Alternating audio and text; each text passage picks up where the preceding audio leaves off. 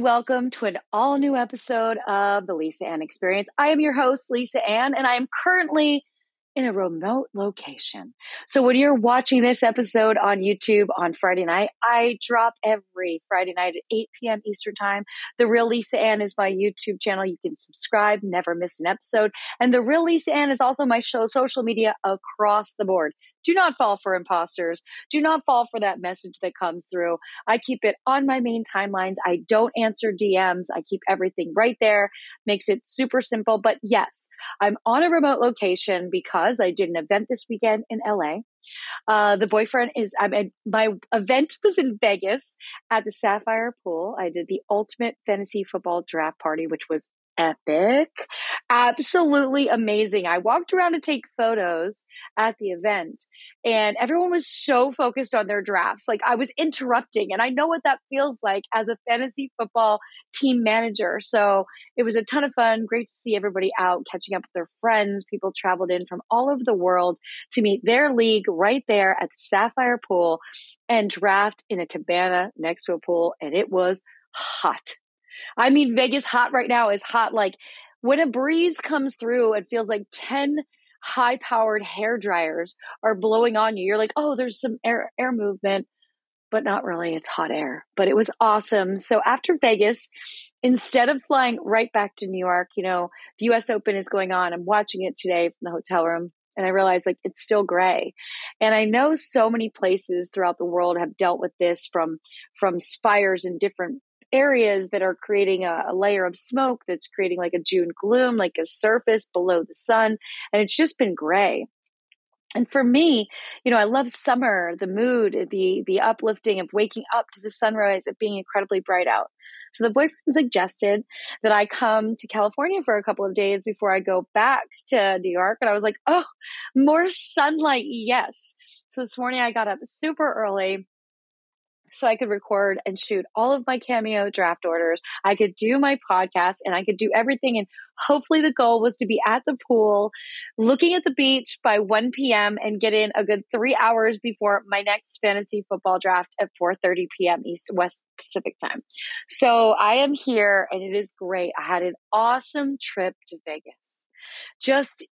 This is now my 6th trip. And mind you, I'm going for a 7th for Monday Night Football on the first Monday night regular season night opener. So Sapphire in Vegas does a huge Monday night event every Monday. So they're like, hey, we'd love to have you come out for opening night, which is on the 11th of September, like first Monday night game. I'm like, okay, so here I am. We'll be making my 7th Vegas trip. But this year, I've gotten better at it. My first couple Vegas trips, I will admit, they were a little bit reckless and there were some hangovers. But for this trip, coming in on Friday, August 25th and leaving on Sunday, August 27th, I was in bed both nights by midnight. As a matter of fact, night one, I was in bed by 11:30, which felt so great. But we got in. My friend Vic picked me up at the airport. You've seen Vic Legina. He's been here on my podcast, Lisa Ann Experience. A friend of mine for years, was a producer, director in the industry for years, and we just always vibed. We've always been great friends. So Vic lives in Vegas. He's like, I'll pick you up. I'll take you to breakfast, kill a little time till your room is ready. We went to the Broken Yolk, which is a place I've heard about from so many people that live in Vegas. Went there, had breakfast. And by the time I got to the Resorts World, my room was ready. I checked in and I immediately went outside to lay out for an hour. I was waiting for my crew to show up. Madison was going to be coming in on Friday afternoon. We were all going to go to a big dinner with George from Sapphire.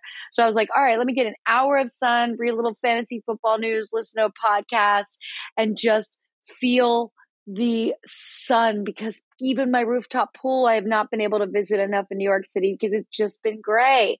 So I soaked in some sun, got to my room, met up with Madison. We had a great couple of hours, just talk about life.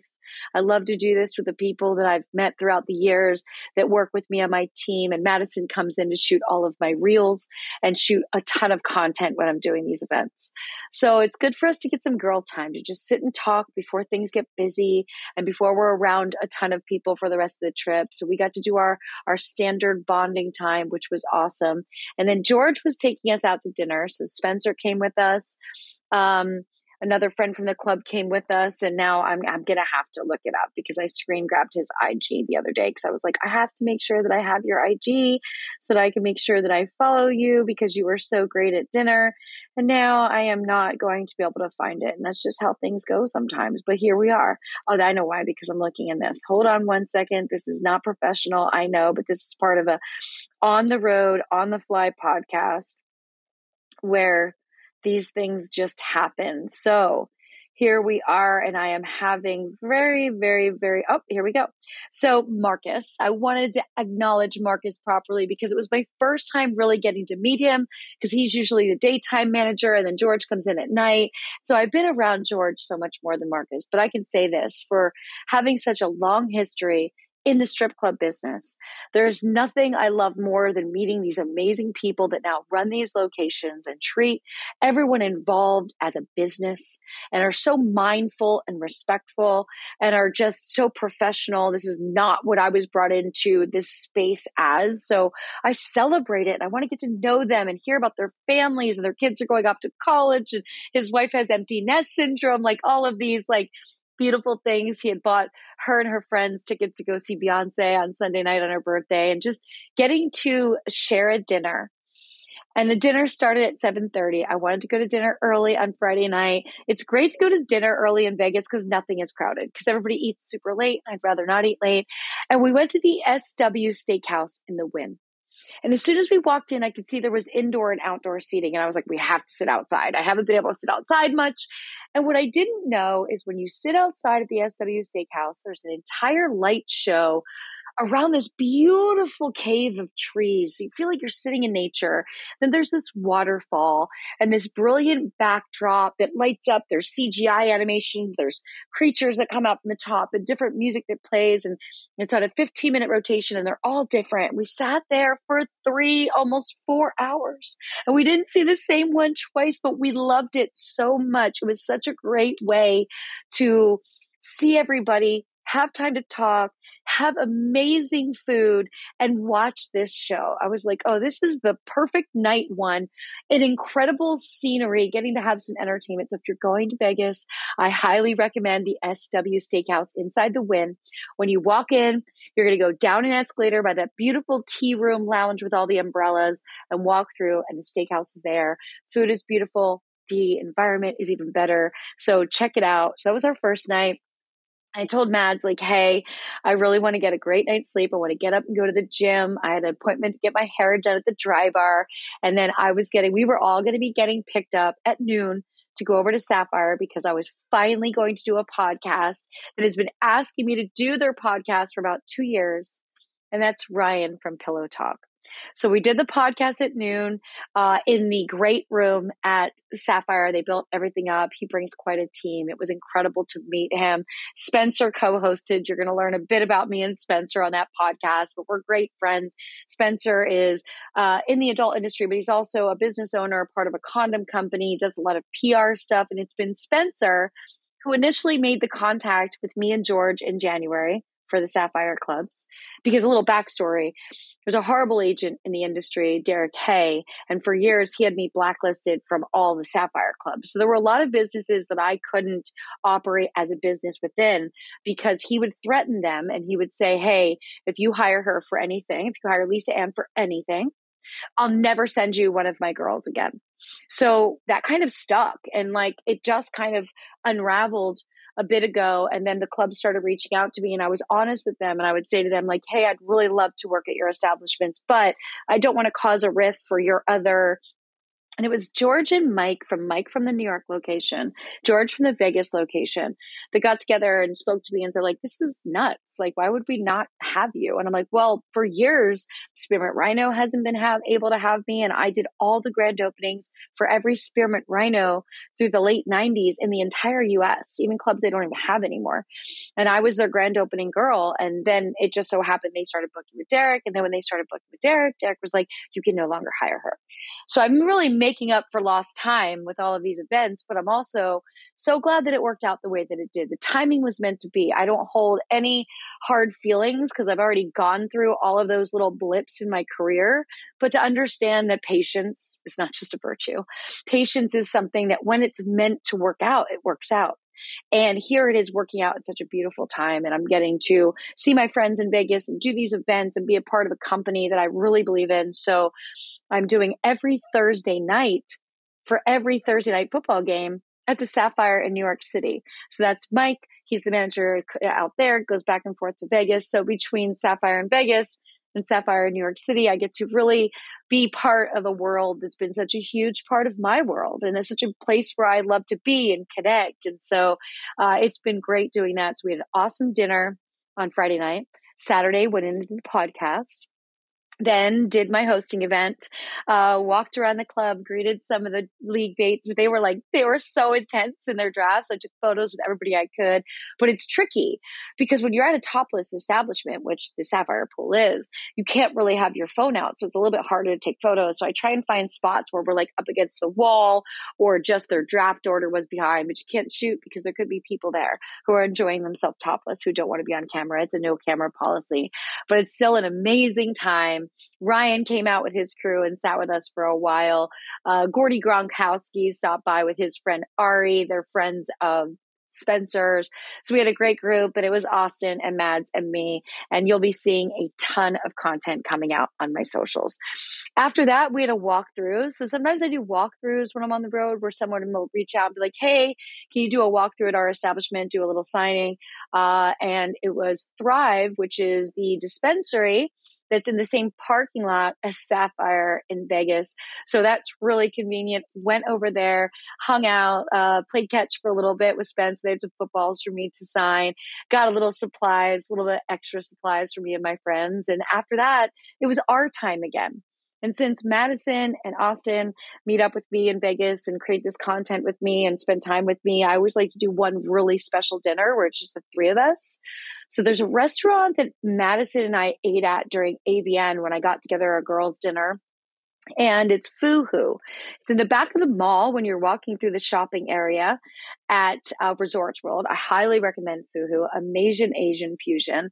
I, at that point, was starving because I didn't eat past our dinner on Friday. I thought I'd do a fast during the day. Some food came out at the pool, but it was like burgers, fries. And there were some quesadillas. So I'm like, you know what? I'll have like 2 pieces of quesadilla to hold me over. And then I'm going to eat big at dinner. I'm going to just order those. They have these little dumplings that come out, and they're like little French onion soup dumplings that come out on this beautiful spoon. Oh my gosh.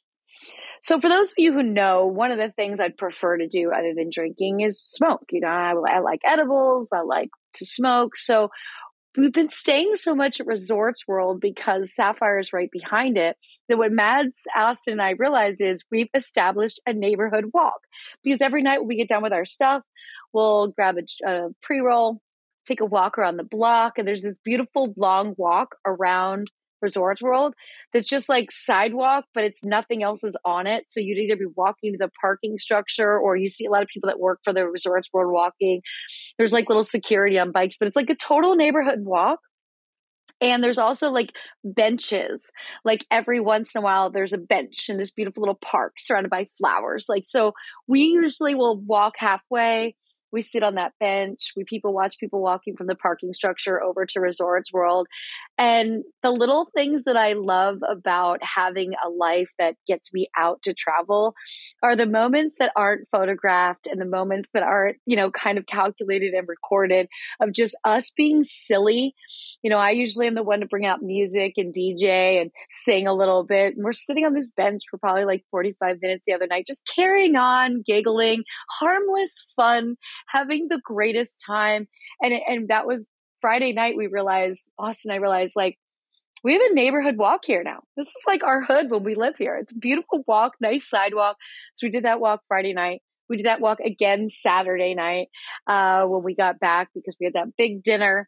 Then we went for a nice little walk. And again, back at the room and in bed by 11:30ish, watching a movie till the first 2 minutes when I fall asleep. And then Sunday, I had a nice lax morning of getting ready, not being in a hurry, getting to the airport. Austin sat with me to his gate. Madison was spending time with her family in Vegas. And then they met up at the airport because they were flying out closer together on Southwest. I was Delta to LA.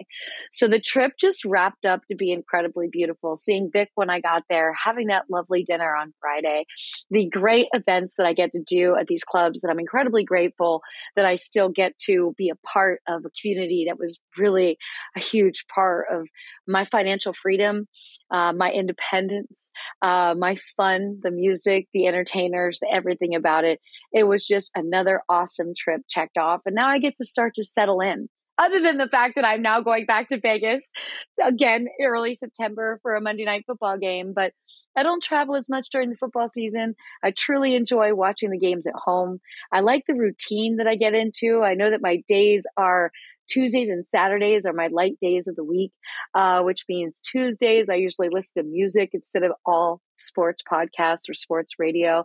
Tuesday night, we all know we'll be on the waiver wire in some leagues, starting to tinker with lineups.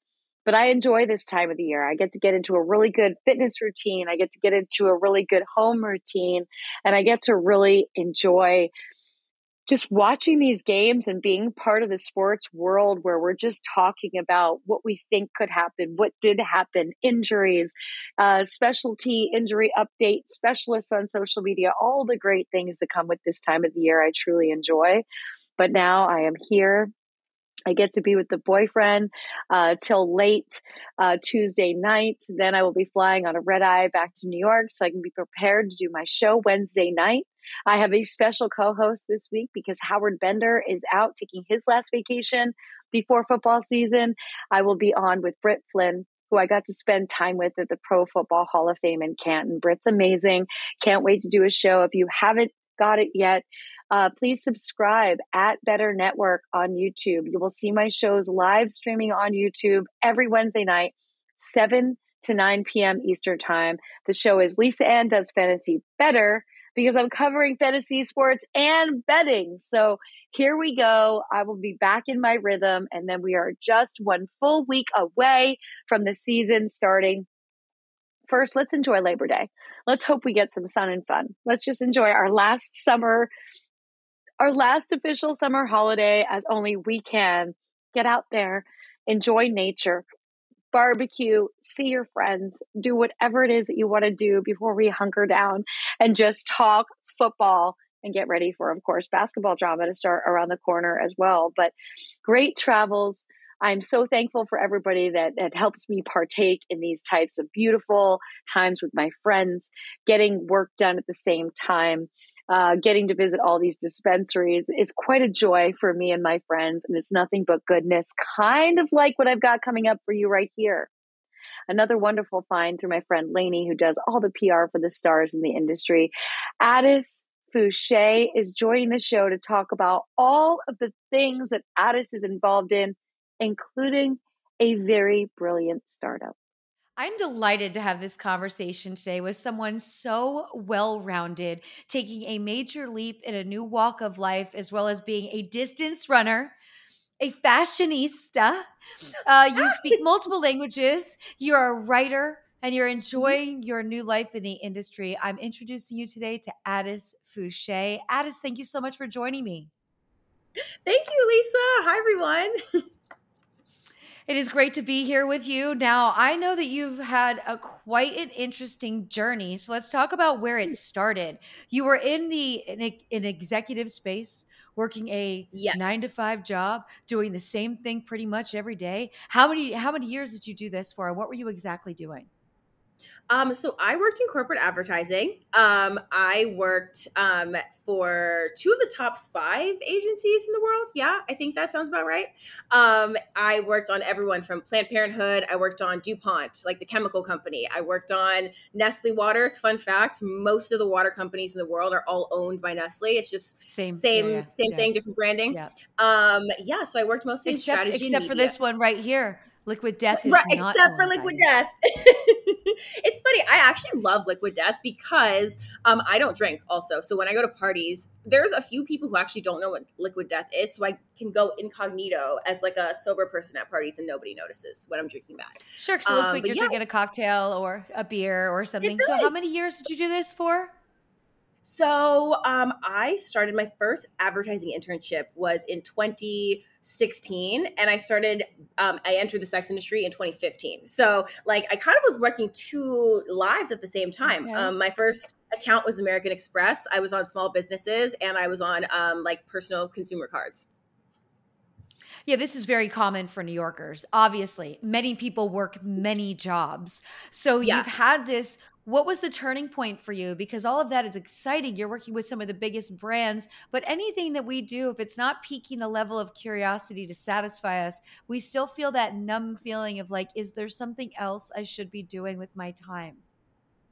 Yeah, I felt that a lot. And, honestly, all the stuff that I do now, so like the modeling, the writing, content creation, I have a startup as well. We can get into that. But this was all stuff that I was doing while I was, working in the sex industry and also a full time senior associate. So, but you're right. As New Yorkers, and I'm a native New Yorker, I'm from Brooklyn, born and raised. I get bored really easily, and I like when my life moves really fast, which is both a blessing and a curse.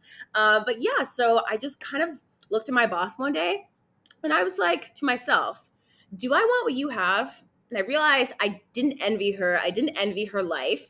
And if I continued on this path, working in advertising, which I was really, really good at, I would be her. And so I thought, who do I want to be? And then I was like, wait a minute, I love that I can use like my aesthetics, my beauty, my sexuality to make people happy, but also like to make myself happy. So I left effective immediately. I don't even think I gave a 2 weeks notice. I think I literally left that afternoon. And then I was like, oh my God, now my life has actually begun.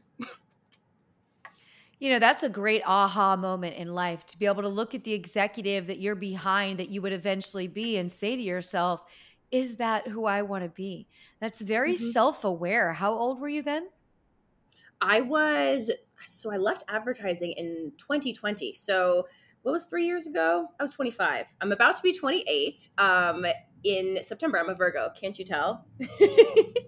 I can tell. Yeah. Okay, so that's and then since you were doing both, you had that Mhm. balance of like this. I live one lifestyle, I live the other, and then you completely decide to lean in. I'm sure that's where this spark came to start your startup. So let's talk about Yes. that. Yeah, it's funny. So, the company is called Bitter Blush. So, bitter like the taste and blush like the makeup. It was a blog that I started in college, but it's totally pivoted since I've like kind of taken this new turn in my life. Bitter Blush started out as a blog to talk about stigmatized issues in order to make people feel less stigmatized. So, folks would submit things about sex, mental health, identity. Those were the big topics, right? And we were getting everything from, what is it like to lose your virginity as a fat black gay man to dating during the pandemic to like, I'm the token black person in my friend group. What is that like, right? And other people would submit, someone wrote like a reflection of the Army Hammer situation. So many, many things were happening and it was really cool. And we started to grow a lot during lockdown because people were just on their phones talking about this kind of stuff, right? And so Yep. then a lot of other people started to repost random things that we had, like Lena Dunham, Megan Trainor, just really random celebrities that I didn't think would come across our work.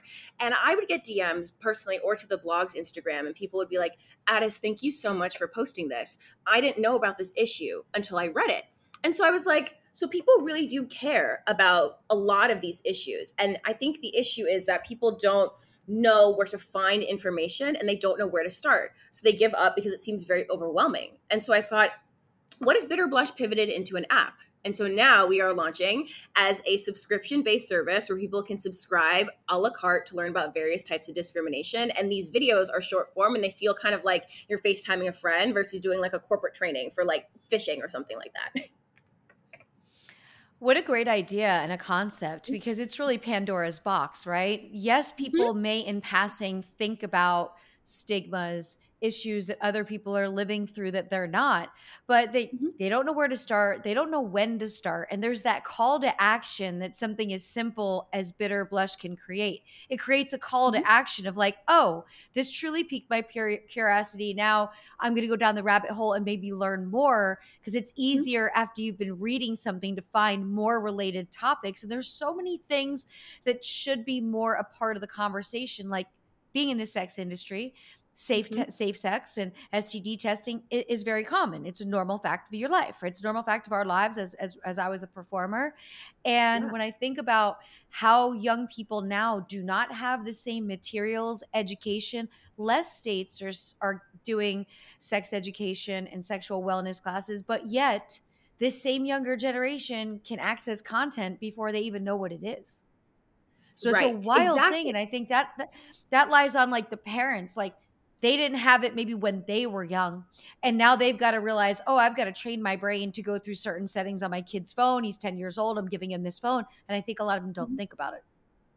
Right, exactly. And you know what? It's interesting. So I can look on the back end and see how people are finding us, right? And some of our articles actually rank higher than like 17 Magazine or even Elite Daily in Google search, which is really remarkable. So people are mostly finding their way to our website, either from social media and then just like clicking the link in bio and stuff. And then the second easiest way that people are finding us is through direct, which means people are Googling like, what is it like to get chlamydia? And they're finding our articles. So, now I know that this is a resource. But you're absolutely right. Like, there's so many issues that people feel afraid to talk about. But I think the thing about what we're building too is that it's information in a buildable way, right? Because there's some folks who don't even know what LGBTQ could stand for. And then there's other people who are True. over here and they're like being able to debate the difference between bisexuality and pansexuality. But you can't get over here unless Sure. you're here and then all the steps in between. So I find that even following certain accounts on Instagram or Twitter to get information, it doesn't work as well because whatever the algorithm happens to serve you that day is what you're going to get, right?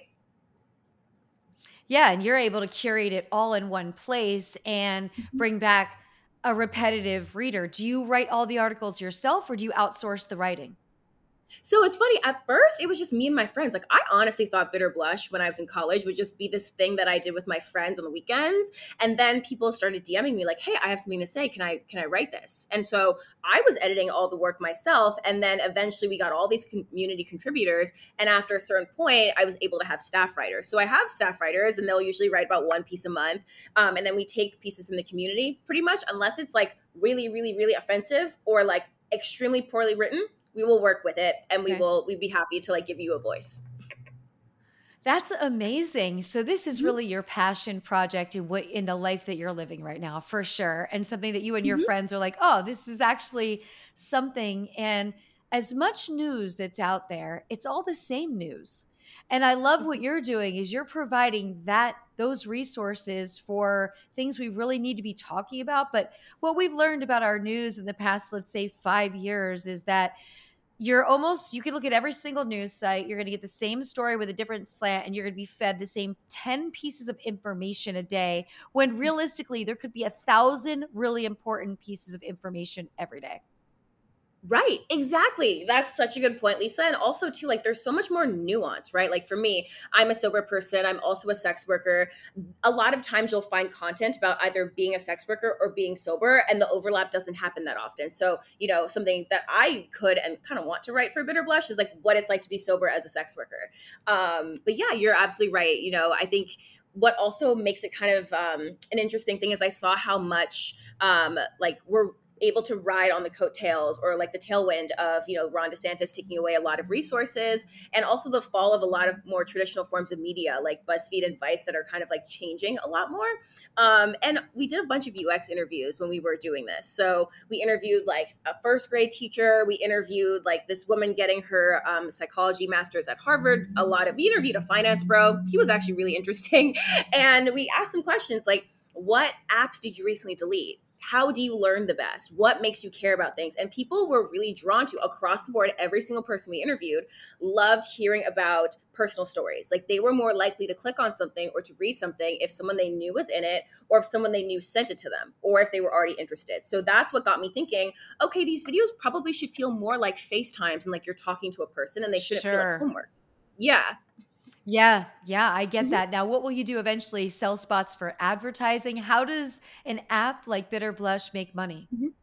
Yep. So it's a subscription based service. So I wanted it to be as low cost as possible. In my mind, I'm like, Zara has a much higher net worth than Chanel. You know, when you have more people Sure. able to access this information, then it makes it easier. And it kind of works on a pyramid. So, like, let's say if you were subscribing to the lowest tier, it'd be 99 cents. And if you wanted to add on like homophobia track, transphobia track, racism track, you'd kind of be adding on. So that's why it's more a la carte. Because I know, for example, someone we interviewed, her daughter came out as trans, and she was like, I want to learn everything I can about transphobia specifically, Wow. right? And so this is really catering to what people are going to be most responsive to in the moment. But yeah, also too, one thing that I was thinking about is like when I watch Vice videos and like read a lot of their content, I noticed that like they don't really pay people well, if at all. It's like, oh, we're paying you an exposure, right? And I'm kind of like, what if there was like a middle ground where Bitter Blush could collaborate with a lot of these companies that or groups or people that we're profiling and have like a middle funnel for revenue? So let's say, and I'm gonna like make this up off the top of my head, right? Let's say there's like a band full of queer people and they travel the world on this school bus doing tours, and they bought the school bus because that's the bus that they met on when they were in elementary school, right? If I was a fan of the band and Bitter Blush, I might buy some merch. I might go to a show that Bitter Blush is sponsoring. And so I feel like this also kind of makes it more of like a, you're learning about this stuff not just only on your phone but IRL as well, and you can have the option of doing both or, you know, one or the other. And it's community building, right? You're Yes. building a community. You have it broken down Mm-hmm. into kind of your curiosity level, your panel of what you are wanting to learn and understand. And I'm Mm-hmm. sure once the mom reads about everything she wants to know about transphobia, which is so important, now you start to unpack other layers because now you Mm-hmm. want to understand all of the friendships and groups that your child's going to be around. There's such a lack of that information, even on Mm-hmm. Twitter X. So many Yeah, things are right. getting censored. So Mm-hmm. many things are getting censored. So and it's news, right? It's news articles. It's a bizarre time because we want to have as much freedom of speech as possible, yet we cancel Mm-hmm. people faster than ever for freedom of speech. And yet Mm-hmm. somebody who wants to share something with you that wasn't in the narrative, the 10 news stories of the day, kind of gets shut out by being censored. Yeah, and you know what's interesting too is like I basically have bootstrapped this company from doing sex work. Like literally, like it's kind of like literally born from me, like literally. So I think that's really cool. And like a lot of times I'll meet people and they're like, "Oh my god, like I love how open you are about, you know, doing porn and being a sex worker. I've never met one before." And I was like, "No, babes, you probably have and you just didn't know it." Yeah. Like there's no way you've never met a sex worker before. You probably just had no idea. Because most people will put their feelers out and sense their comfort level about how much they're going to share about their actual life. And when you Mhm. walk Mhm. this walk for so many years, I got in the early 90s, Yeah. at that time, you didn't tell people because people were like, oh my gosh, like clutching their pearls. You know what I mean? There was so few Yeah. of us that, so it was different. And then you kind of realize, okay, the world is opening up, but you're still selective who you share it Mhm. with right off the bat. So you're right. That person probably has met many, but for some reason, the people who that person has crossed paths with in the past was like, I don't know if this person can handle it. I just don't know. I don't Right? know. I know. It's wild because like I notice like when I date as a sex worker, it's so easy for me now to tell like who just wants to know what it's like to fuck a porn star and who's actually interested in me, right? Like some people ask the weirdest questions like what's the weirdest scene you've ever done? What's the grossest thing or the craziest thing? And then other times people would just be like, how do you unwind after scenes, right? And like those are the types of people where I'm like, okay, I think you like me for me. But it's definitely something that like I have my feelers out for now, especially because I have 13 ex-boyfriends from ages 18 to 25. I was that girl who was always dating somebody. And Oh, now I think now that I've been sober for like a bit, I actually find myself dating like less, or at least being in like fewer serious relationships because it takes a very particular type of person to be able to date a sex worker. You have to be really secure in yourself and like really good at communicating and really great with honesty. And usually folks struggle with one or all of those things. Yeah, and let me add on too, how it affects them in their world, right? Sometimes they can be completely fine with it, but it's one of their friends or a family member or something. You brought up something. You said, not dating as much since being sober. Well, once Yeah. you reach sobriety and you're on this path, you also learn a lot about codependency. And part of those Mm, relationships, those 13 boyfriends, and that's why when you go through the program, because I've taken many people through the yeah. program myself, I've been to meetings, I've read the book, I know all about it, I get it. Do not date Hmm. somebody for the first year. And most importantly, do not date somebody you meet at a meeting because now you're putting Yeah. two incredibly codependent people together. And that can be incredibly Mm, toxic. And you're at a great time in your life to be single and be, branding your company, doing all the things that you want to do. I will say, going back to the dating thing, when I yeah. was dating, it was always one date was all you needed. And normally you were an hour in before you thought, I might talk to this person again after tonight, or I might not. For me, the red flags were always like, okay, yes, if they ask about scenes, that's just wild. But when they would ask about other girls in the business, Oh, what? Okay, I've not you know, gotten to that experience oh, yet. do you know this girl? What's she like? And you're like, oh no, I put on makeup for Right. this. Like, you know what I mean? It's just a waste of Right. makeup. I could be watching it. I could be catching up on 90 Day Fiance. Like, there's so many Hmm. things. But yeah. So, how is dating sober different for you than it was before? It's interesting. So, I have a very interesting experience with dating. So, the first person I ever fell in love with, passed away while we were dating.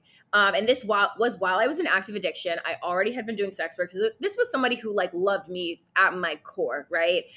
He never did drugs, never pushed me to do anything. In fact, usually if I was like too coked out or something like that, he would just sit with me and just make sure that I was okay.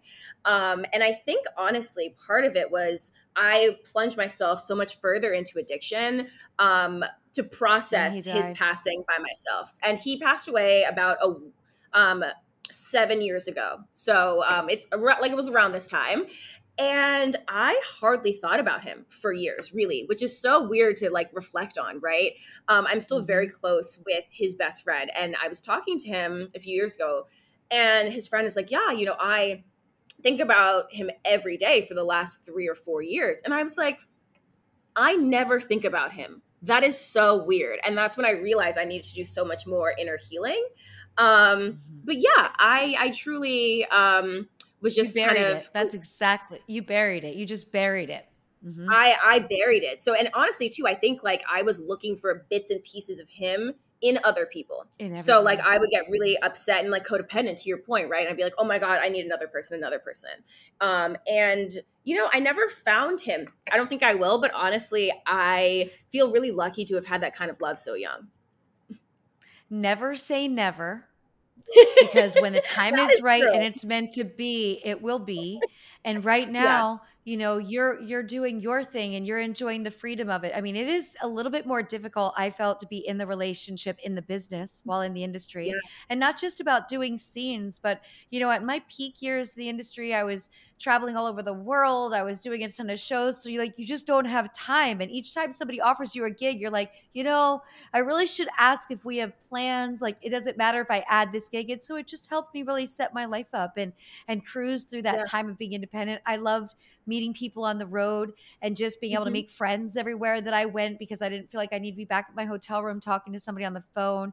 I always watched people Yeah. who I was traveling with who had relationships, and they would miss out on all the good stuff, like the in between stuff. Like, oh, we're stopping for dinner after we come back from the show. And they're like, oh, I'm going to order room service to get on the phone. I'm like, but this is where you get to meet strangers and get to have dinner and break bread with strangers, Yeah. which is beautiful. Hmm. Addis, I have to ask you, what was the turning point that made you get sober?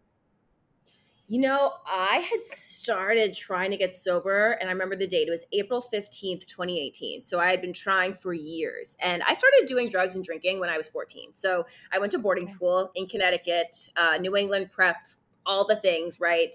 And I feel like it was really strange for me to be around like that kind of wealth for so long because boarding school and the college that I went to are kind of the same sorts of people for 8 years. And you're living away from home from age 13 up to 21, right? So I didn't even spend that much time in New York during that time of my life. And at first I could kind of take it or leave it. If there were, if there was Coke in the dorms, I might do it, I might not. And then it just got progressively worse when I went to college. And then in New York, I mean, everything is everywhere. Literally everything is everywhere. I was at a party the other day and I saw 2C. Have you heard of 2C? You know what that is? I was like, what?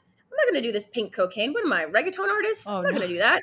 Yeah, it's bright pink and it's powder. It looks very scary. But I stick to flower. You know what I mean? I just right. smoke weed. Okay. I like Yeah, to keep things exactly. simple.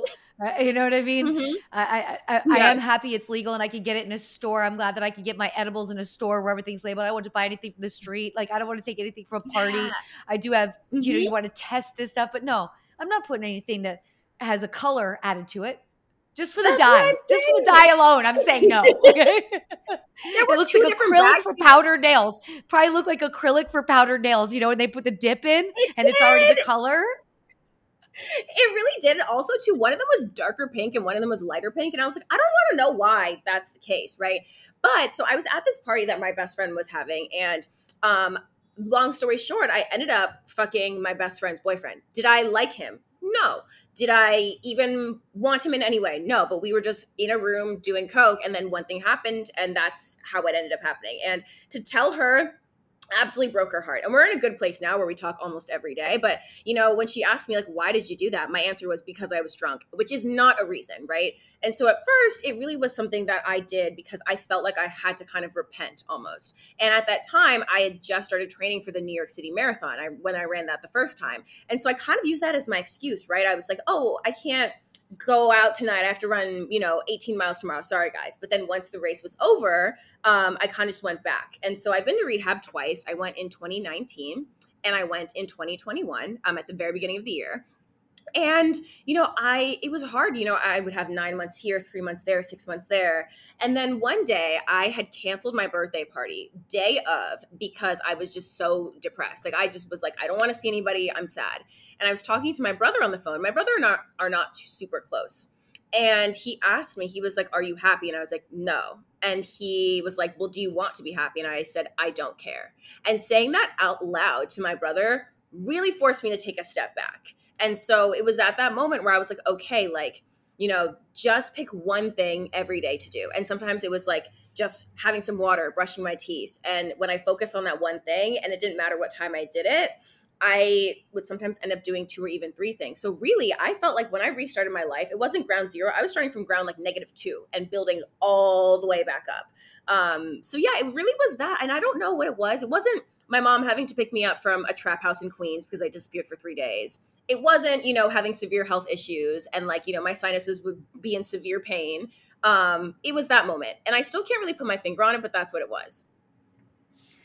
And you're living in a time now where there's so much dirty drugs out there on the street that I worry about anybody. And I feel bad because, hey, if that's a phase you're going through in your life, we all go through phases. When I was younger, we went through an ecstasy phase in the 90s, but I'd be afraid Yeah. to do that now just because fentanyl, just because of dirty Yes. drugs, just because people are dying, and so I Hmm. kind of feel like it's really, really reckless now more than ever. And I don't want to be on an anti-drug crusade, but if you can't Hmm. afford to waste some, because on Amazon you could buy the testing kits. But the problem Right. is, you do have to break off a pretty good piece of the pill to test it properly. And I know that when you're young and you're partying, you only have $25 for that pill. You don't want to do that. But you Right. have to. If anybody is out there, Hmm. you're just taking such a risk and such a chance with yourself. And the marathon, like, I bet you started to realize, even though you did go back, so you felt great Uh-huh. once you ran the marathon because you trained, you cleaned up, you realized how good Hmm. you feel, you had a ton of energy. And then once that's done, you've checked that off your list instead of it being a continuous process. So, not Right. that, hard to go back. How many Hmm. marathons have you run since? So it's funny. I did New York in 2018. I did New York in 2019. I have not run another marathon since, but this year I actually ran 2 half marathons, 2 10Ks. So February, March, May, and June, I had races this year. And then in October, I'm running the Staten Island Half Marathon.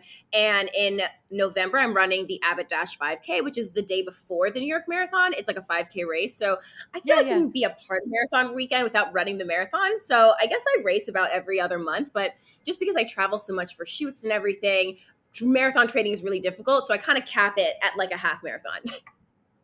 Yeah, I was going to ask you, how do you train for a half marathon? Is it when you're on the road, you get in the treadmill at the gym? Do you try to run outside so you're used to being exposed to the weather conditions? Yeah, so honestly, the thing about marathon training too is that like there's so much science to it. Like you have to train your body to run and eat without choking or vomiting, right? Like because you can't run 26 miles without taking in nothing. So half marathons are kind of something where you could wing it a little bit more. But I love running in new places that I go to because it allows me to see the city differently. One of my favorite runs when I was living uptown in New York was I'd run down Third Avenue and then I would run across the Manhattan Bridge and then through like past Barclays Center to Prospect Park around and back, and that was 22 miles. And like you don't really see the city like that normally, to see Third Avenue turn into Bowery, like all of that. I loved it. But when I went and spoke at South by Southwest, I was training for the New York City half in March. And I happened upon Lady Bird Lake in Austin. And I was like, oh my God, I just stumbled upon Oh, this it's place where so everybody's pretty. running. And it was amazing. It's so pretty. It's got a vibe like Central Park on a Saturday, Sunday morning where everybody's running, riding their bikes, what have you. Everybody's out with their Mhm, dogs. Denver has some really nice spots to run as well and some trails. But I think this is just great. It's something embedded in you and it's a healthy mhm. outlet. It gets you around different people. Do you talk about running on Bitter Blush? I do actually, and it's interesting. I was able to meet some sober folks when I was training for the New York City Marathon in 2019. So I was part of this Nike program called Project Moonshot, and they took like sub elite runners, everyday people, who were just trying to qualify or run a fall marathon. And I got to meet a lot more people in the New York City running community. So I've been running since I was 12. I ran in high school. I was a college athlete. Actually, my mile time in college was a 5:17, so I was a speedy hoe. And so the Yes. transition, yeah, right. Like, who's running a 5:17? Not me anymore, but I love that I could say that I had that experience, right? I ran that mile at Point Loma in San Diego, actually. And yeah, I feel like Listen, also you're like no different than every guy that was a quarterback in high school and still talks about it when he's 40 years old. You got to that know the is true. time that you ran. Every Yeah, guy right. does it. Every guy's like, I ran a 440 in school. You're like, okay, but okay, that was like 37 years ago. And we're talking I about that know, now. right? Okay, I got it. I actually just wrote something for Runner's World. It's about how like Oh white my coaches gosh, can better. this is amazing. Oh yeah, I write a That's lot. Yeah, I've written for amazing. Glamour. I've written for Refinery. So if you're listening to this, definitely take a look at my writing. But it was about how white coaches can better support their black athletes because I was the only black woman on my cross country team in high school and in college, and I was also a top athlete. So it was a weird dynamic, I think, for me. For me and the coach, we did not get along in both of my schools, actually. And one thing that I learned from interviewing people for this article was that the thing with running is that you can hang up the spikes kind of whenever you want, right? You can run for literally the rest of your life. It's not like football where you can't go to the park and play like pick up football. Sure. And Sure. coaches do need to prepare their athletes for when they have to hang up the spikes. And a lot of times they don't do that and they just look at them as like point scorers. So yeah, I've been running for a while, but I think like I kind of dip in and out of it. When I was training for marathons, I was kind of like, okay, I need to eat the exact same breakfast, because I know At the exactly exact what same works for time my every stomach day. for Yeah, long yeah, yeah. runs. Like nothing new on race day, and or like I was like, oh, I'll just be at the afters for like 4 days. You know what I mean? So such extremes in my life, and I feel like now I'm Yeah. having more of a balance and like able to also like mix in my authentic version of sex work in there. What do you do for recovery after a half marathon? Oh yeah, so definitely want to get out my foam roller. I use that. I also like will put my legs up on the wall, do the draining, Yep, yep. and then also too, I make sure that I get something salty in because like you're sweating so much, you can actually have a severe electrolyte imbalance. So like if it's potato chips, even if that's what you can find, get that in there because sometimes also if you like lose your electrolytes, you'll start cramping up. Sure, of course. Athletes go through Mhm. that all the time. Oh Do yeah. you do ice baths, cryotherapy? Hmm. Yeah. So that was Which do part you of like Project better? Moonshot. Do you like the tub better or do you like the freeze tank better? I feel like I like the freeze tank, even though it I feels do too. so much like more intense. It's like over faster. Yes. And it has a different level of shock on your body. I do it 5 days a week. So I love it, 5 Yeah. days a week. I'm religious with it. But it's a game Mhm. changer in okay, the first 5-10 seconds you're in there, you're like, what am I doing? What am I doing? But then like by that last minute, especially in a tank, the place I go, it's big enough where you can stretch, your head is in, everything is in. So I Uh-huh. have this whole 3-minute routine. My second minute, I do squats. I have them like powered down. So I What? know they take you a full second. Yes, because I want to pass that time. I want to stay a little bit moving. I don't want to think about being cold, headphones on, listening to music. But recovery is something I also think lacks a Mhm. bit of conversation. We know what Yes. every athlete does to train, but you don't often hear them. I think that's what made Tom Brady really stand out to all of us that read like TB12 and learned about him, because his big thing was recovery. And I'm like, oh, this made me stretch more when I work out. Like, this is something we're not Yeah. just adding in. But where can everybody find your writing other than on Bitter Blush? Do you put it on your Twitter Yeah. timeline at Addison Fouche, Instagram as Mhm. well? Yeah, so And it's yep, Addis Fouche Addis. on yes. Instagram, Twitter, TikTok, all the things. But I also have it on my website. So there's like a section, there's like a spicy section of my website, and then there's like a writing section of my website. So you can like read those. But I have like there's some overlap. I wrote one piece called Life Lessons I Learned from Being a Whore. There's another one that I wrote that's called like A Case in Defense of the Side Chick. Like, it's not her fault that your man is cheating on you. It's the man's fault. So I do kind of mix those together. Your level of creativity and your energy is inspiring. Your vibe is contagious. Now that I know you are in New York, we will definitely be getting together in person. But Addis, everyone's Yes. going to follow you at Addis Fouche. And I was so happy to be able to get this conversation going. Maybe me and you get together, do a walk in Central Park. But for you, Yes. stay sober, stay grinding. Much success to you with Bitter Blush. I'll make sure everybody Thank is you. also following all things Bitter Blush. Thanks for joining Thank me today. you. Awesome. Thank you, Lisa. Bye, everyone. I love that conversation with Addis. Addis has such incredible energy, and I cannot wait to meet Addis in person, as well as being actively engaging in Bitter Blush. Check that out. Give a subscribe there. And it's about learning and opening our minds, which we all know are Pandora's box, similar to schedules being released.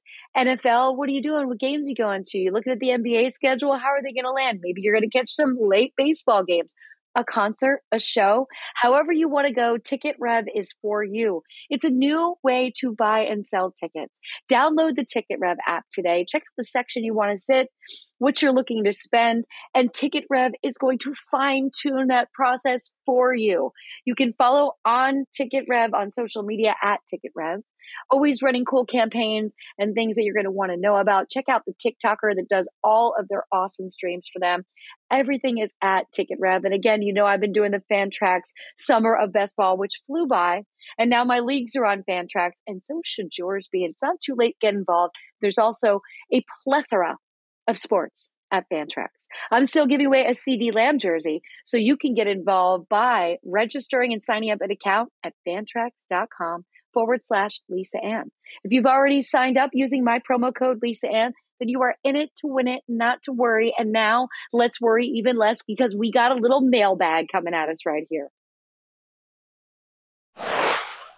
If you want to be a part of the mailbag, all you got to do is send me a question at asklisaan@gmail.com. We've got a couple right here, and I appreciate every single one of you that contributes to this.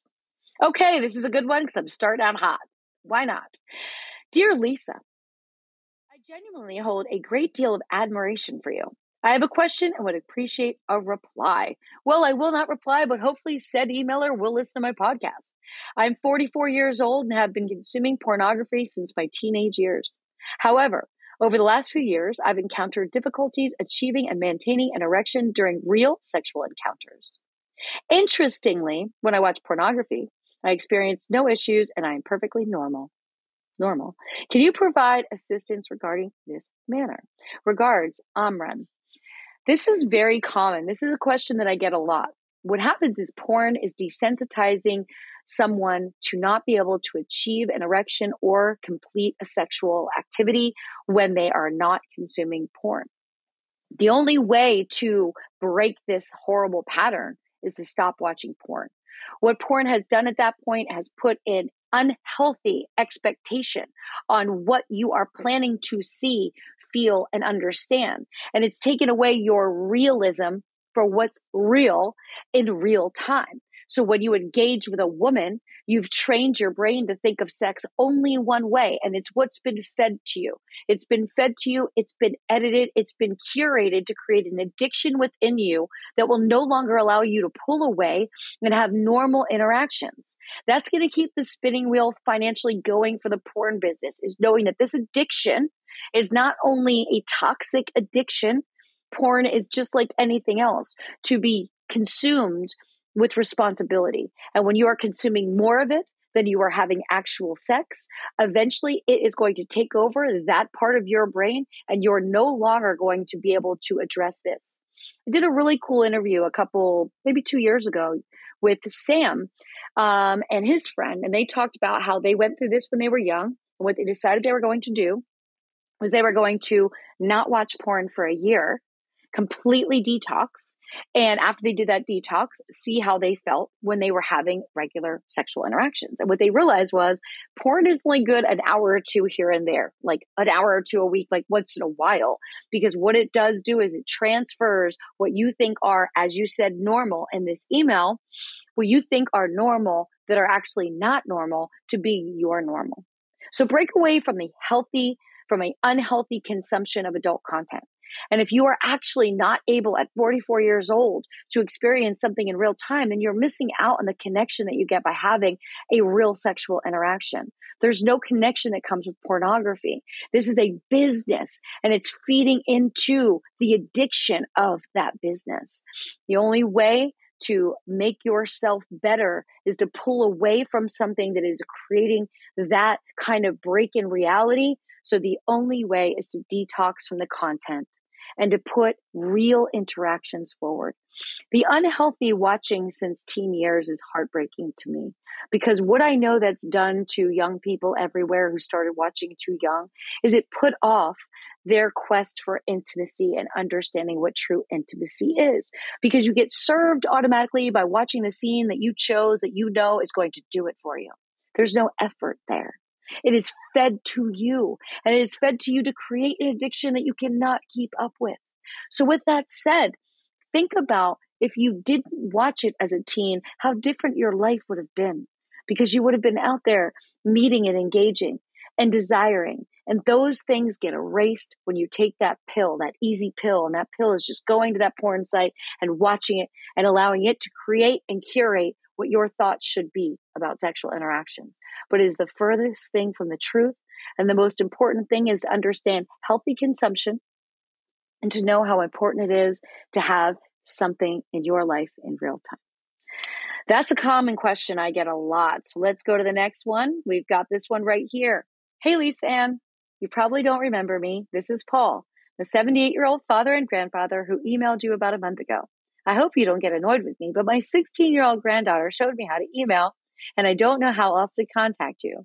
I just wanted to let you know, after you talked about the 24-hour fast, which I had never heard of, I've been doing it once a week for a month and a half. I'm starting to notice a difference in my digestive system and the way I feel, along with losing weight.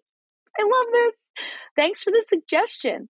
Also, my partner and I love jewelry and can't help noticing some of your lovely little necklaces. Is it from someone special, or did you pick it out yourself? You don't have to tell if you don't want to.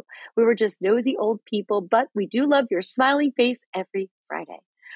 Thanks, Romello. Oh, I love you too so much. And I love you. I've had such an impact with talking about fasting.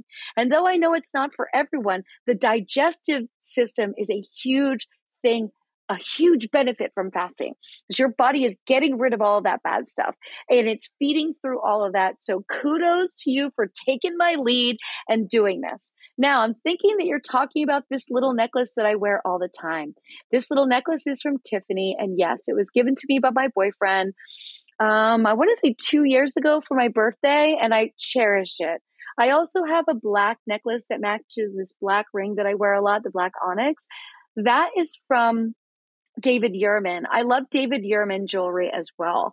But this necklace, and guys out there looking for a gift, The reason a necklace is so special, and it doesn't have to be expensive, just a tiny little special, is because when you give your girl a necklace, it is closest to her heart.